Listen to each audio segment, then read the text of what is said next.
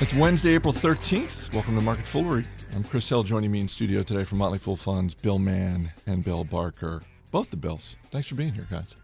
Glad to be here on the 13th. On the 13th. Thankfully, not Friday the 13th. Nor is it tax day. Nor is, are your taxes done? God, no. You don't even know. I know they aren't done. No, they're not done. Do you do them? Or do you have someone do that? A little bit of both. I don't think that's a little bit of. I think if you have someone working with you, then you've outsourced that, or you're doing it wrong. Are you done? I'm done because you're just sitting around bragging. No, I'm done because why you got to throw that in our faces, Mister? Have you started? Punctual? No. See, No, I'm a little worried this year. Are you? Yeah. Why is that?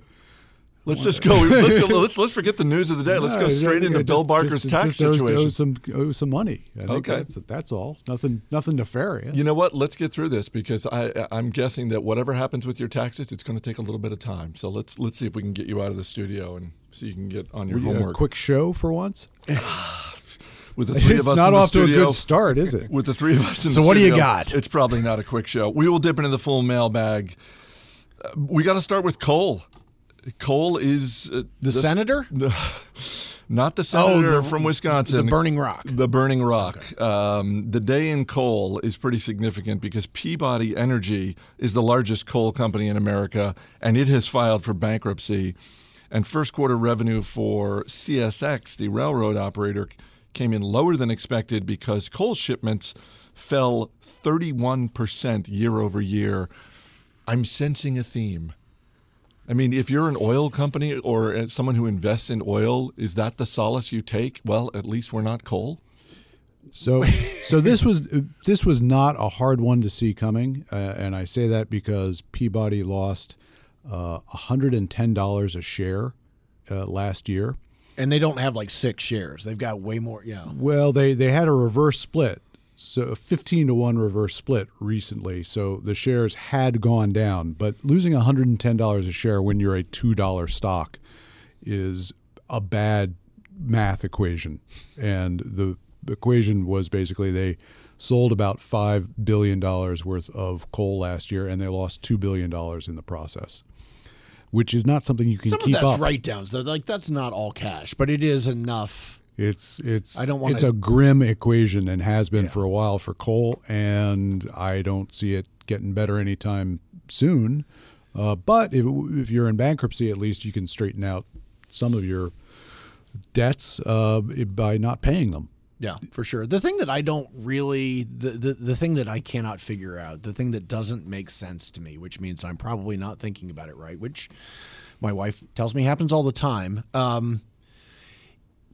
Coal is basically being replaced by other fuels. You know, utility slates have changed. Natural gas is the easiest place to go. Natural gas prices are nearly as far down in the dumps as met coal prices. And it is simply something that doesn't make sense to me how that would be the case. Why are shares of CSX up around 5% today? I get that from the standpoint of their quarterly profits, they did just fine. They did about as expected. But clearly, the transport of coal is a significant part of their business. That is very much on the decline. Where is the enthusiasm coming from for this business? So coal as part, and it's a huge part of the rail business is moving coal, especially for CSX and some other companies. But that coal was down 31% year over year in volume. So from not a very high number to start with. Yeah, already declining. And I think that CSX, it's certainly not that number, or that number was expected. Coal is not reversing, but the monthly numbers were better than expected. I think Genesee and Wyoming had its monthly numbers out. It's up more than CSX today. So I think that on the whole,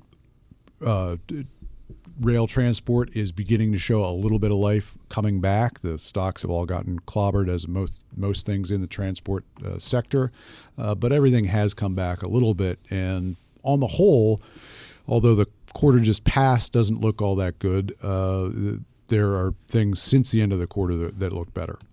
So at Full Funds, we don't spend a whole lot of time thinking about daily movements. But Bill, try this on for size. The fact that Peabody has gone into reorganization rather than liquidation perhaps suggests that they may have some additional financial flexibility moving forward, and perhaps that's that would have something to do with the because coal is not. Although I would not call coal a growth industry, there's going to be many, many years in which coal is being moved in large, in rail cars around this country. It is simply the case that it's a big part of the slate for utilities. So I kind of wonder if some of it has to do with the fact that Peabody is finally attempting to get its financial house in order in a greatly reduced state. I think that the rails are a diversified industry, moving a lot of things other than coal. So frozen concentrated orange juice, for example. Yeah, sure. We actually, when we go outside here, we're right by a major rail line, and boy, we see a lot of frozen concentrated orange juice cars go by us, which sort of detracts from the atmosphere of a nice spring day.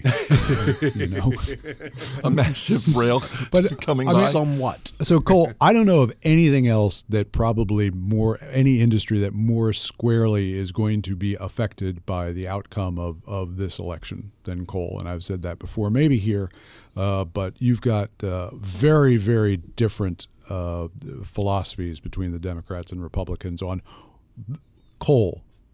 Just the question, coal, one word, good or bad. Yeah.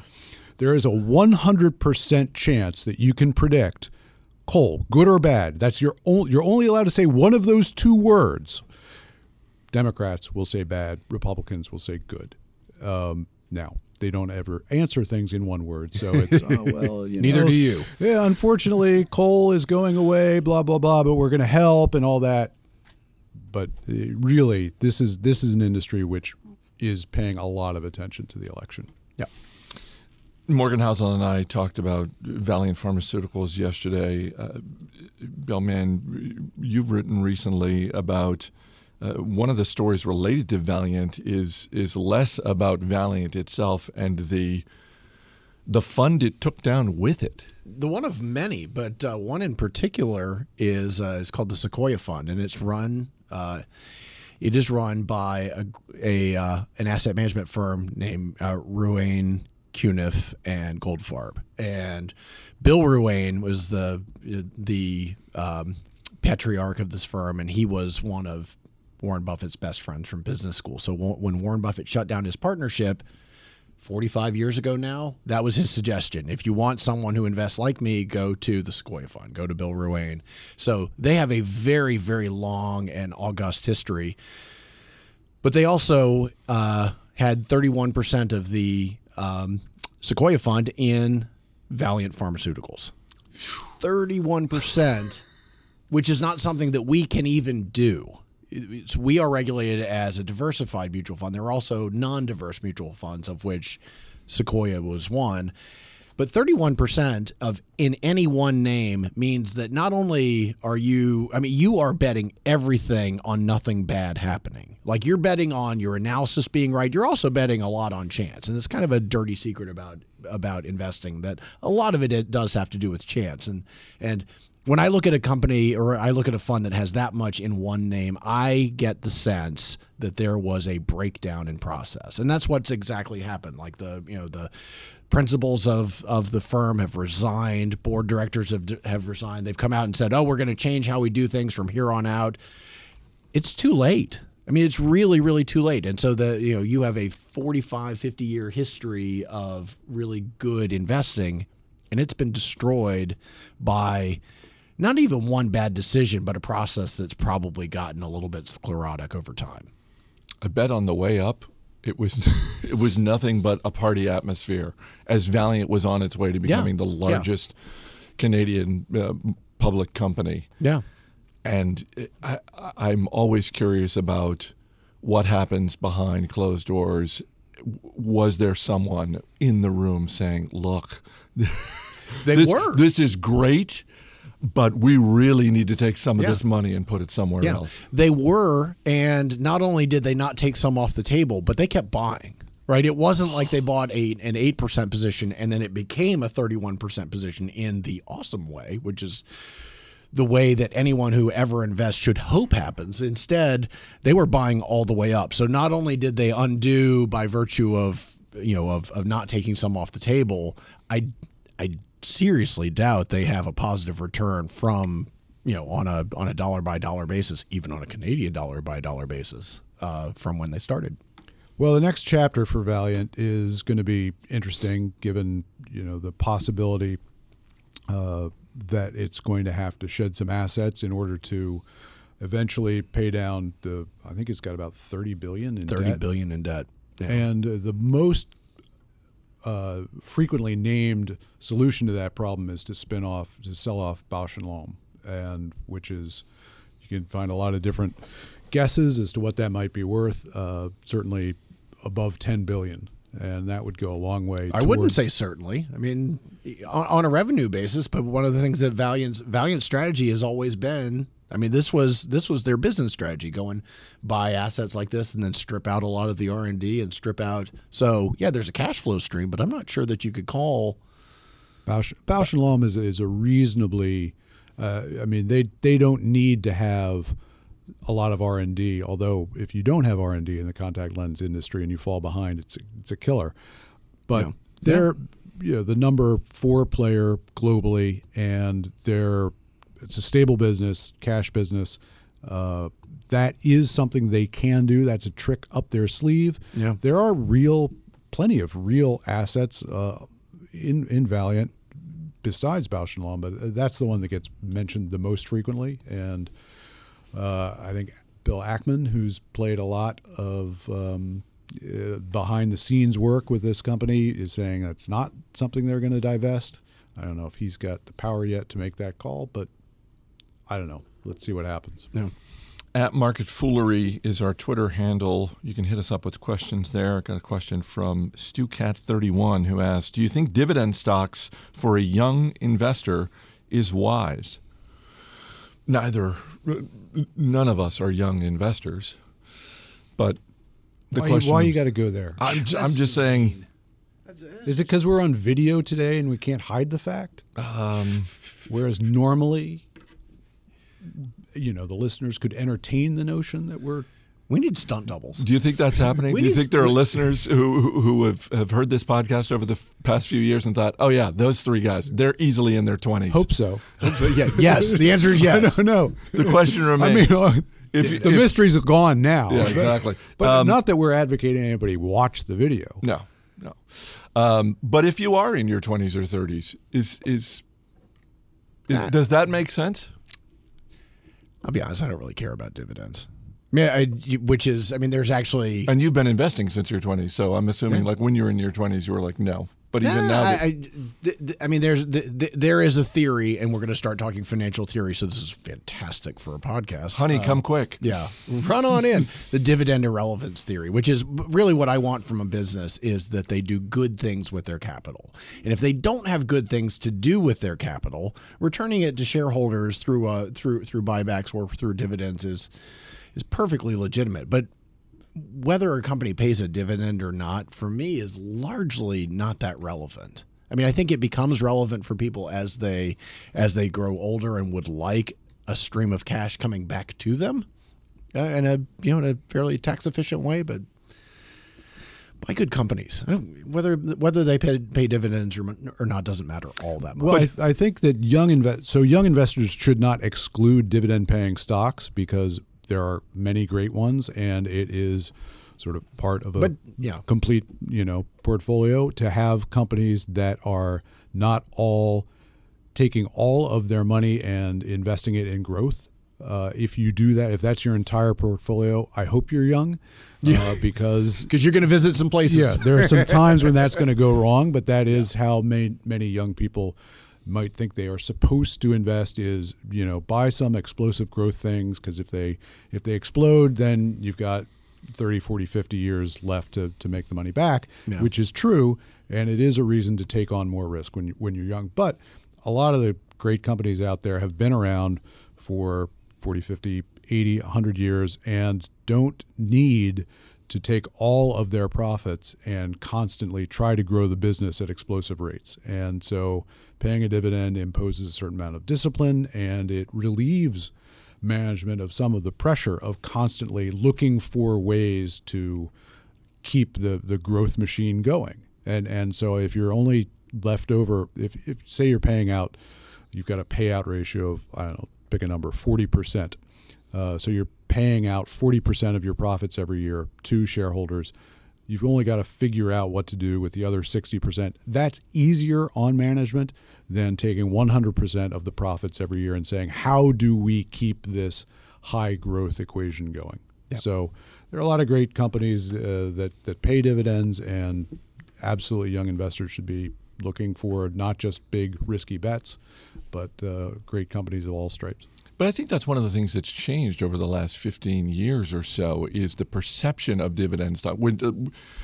I just remember when I first started investing and I was in my 20s. So you've changed in 15 years. Yes. The perception. No, I think the perception of dividend stocks was big, stodgy, unimaginative, and almost completely lacking in growth. Yeah. And we've seen plenty of examples over the last decade of companies that are able to establish healthy growth patterns, have market-beating returns, and, oh, by the way, they also pay a dividend. Yeah, that's Costco. I mean, what you've described is Costco, and I remember suggesting, I guess 15 years ago now, that Costco was one of the most innovative companies in America, and like they have, they're not a .com. They're not doing really cool things. They're not from Northern California. How could they possibly be innovative? And I do actually, to Bill's point, I do think that having a dividend and having a statutory dividend does give companies some discipline. And if you were to ask me if I wanted a slate of dividend-paying stocks versus a slate of mega high growth stocks, I'd take the dividend stocks every time. Every time. Yeah, the best stock over the last, it's either 40 or 50 years, I don't think it actually matters pretty much what time period you're talking about, is Philip Morris. And that has been paying dividends all the way. I mean, that equation assumes you took the dividends and reinvested it in the stock, et cetera, et cetera. But, the many of the great growth stocks over the last 40 or 50 years have paid dividends all the way. And then you need to reinvest the dividends for the maximum, return on that kind of an investment. Yeah. We've been doing this podcast for more than 5 years. Not this episode, although for some listeners it may feel that way. And from time to time, the topic of alcohol has come up from time to time. Every once in a while. I've heard about this alcohol thing. And there's a new study out from the good people at Stanford University that I think is worth considering just for a moment, because what is considered to be a healthy consumption of alcohol, as it turns out, according to Stanford University, matters depending on what country you live in. Bill Barker, you looked into this study. What's sort of at either end of the range in terms of alcohol consumption and that is considered healthy by a given country? By looked into the study, you mean I went out drinking or something? Is that what you're implying? You read the article more thoroughly than I did. Well, I read the headline. Oh, okay. But one thing that came away from it was that in the U.S., the amount of alcohol that you can have under the Grand Council issued these rulings some point ago, and it was about twice as much in the U.S. as in various European countries as the recommended healthy amount to drink. And so I take issue with those politicians, and I can't remember who it was, who says that we just don't win anymore. Because I think here in the U.S., obviously we do. I mean, we get to drink twice as much as some of these Europeans. And we're perfectly healthy. And be healthy about it. And that, to me, is a victory. America. Although, is it Chile? Chile, apparently you can drink almost a full bottle of wine a day and be considered within the healthy limit. So What we need to do is talk to those researchers. Or move. I was going to say, we might need to pack our bags. I don't think you have to move. I mean, the science is true wherever. Bring wherever those you are. scientists from Chile here. And replace Can I just declare myself to be Chilean? I've got the new Chilean diet. That's what you need to say when you're almost finished that bottle of wine. You're like, well, this is part of the Chilean diet. And then you can impress your friends and relatives. If you like the paleo diet, you're going to love the Chilean and then diet. the Saudi diet, not so much. You just go offensive. Like, nobody's healthier than the Chileans, and they, and that's where you start your discussion of why you're having that 8th glass. Marketfoolery@fool.com is our email address from Dave Baldridge in Michigan, who writes, "Thank you for the daily education, amusement, and enrichment." Oh, that was a previous day. That was not today. No, not today. Yeah, clearly this was written before. Dave's not going to hear this. this answer. Congrats on hitting 1,000 episodes. That actually comes next week, but thank you in advance, Dave. America's talking about that. I'd like to highlight my personal favorite episode, and that is any episode with Tim Hansen. That guy is the essence of education mixed with amusement. I find him to be hilarious and also very insightful. Please bring him back. I miss Tim Hansen. The Bill Barker and Bill Mann episodes are also great, but seriously, Tim Hansen takes the cake. Here's to another 1,000 episodes. So, according to Dave, you guys, if this is the Olympics, you medaled. Almost worth mentioning. You guys medaled. Thank you. You're for in the top 3. Thank you for the participation ribbon. That was better than the last email that you forwarded regarding this topic and my appearance on the show. What was that one? I think that was the one where somebody wrote in and said that they appreciated the fictional episode where I do not go off topic. Right. It might. Yeah, it was. I'll have to dig that up. No known episode that he was describing. Your streak is intact, my friend. Exactly. Thanks for being here, guys. Thank you. As always, people on the program may have interest in the stocks they talk about, and the Motley Fool may have formal recommendations for or against. So don't buy or sell stocks based solely on what you hear. That's going to do it for this edition of Market Foolery. The show is mixed by Dan Boyd. I'm Chris Hill. Thanks for listening. We'll see you tomorrow. Now when I dabbled my ashes float down the Green River, and let my soul roll on up to the Rochester Dam, I'd be halfway to heaven with paradise waiting, just 5 miles away from wherever I am. Daddy, won't you take me back to Muhlenberg County, down by the Green River where paradise lay? Oh, I'm sorry, my son, but you're too late in asking. Mr. Peabody's coal train is all the way. Mr. Peabody's coal train is all the way. Mr. Peabody's coal train is all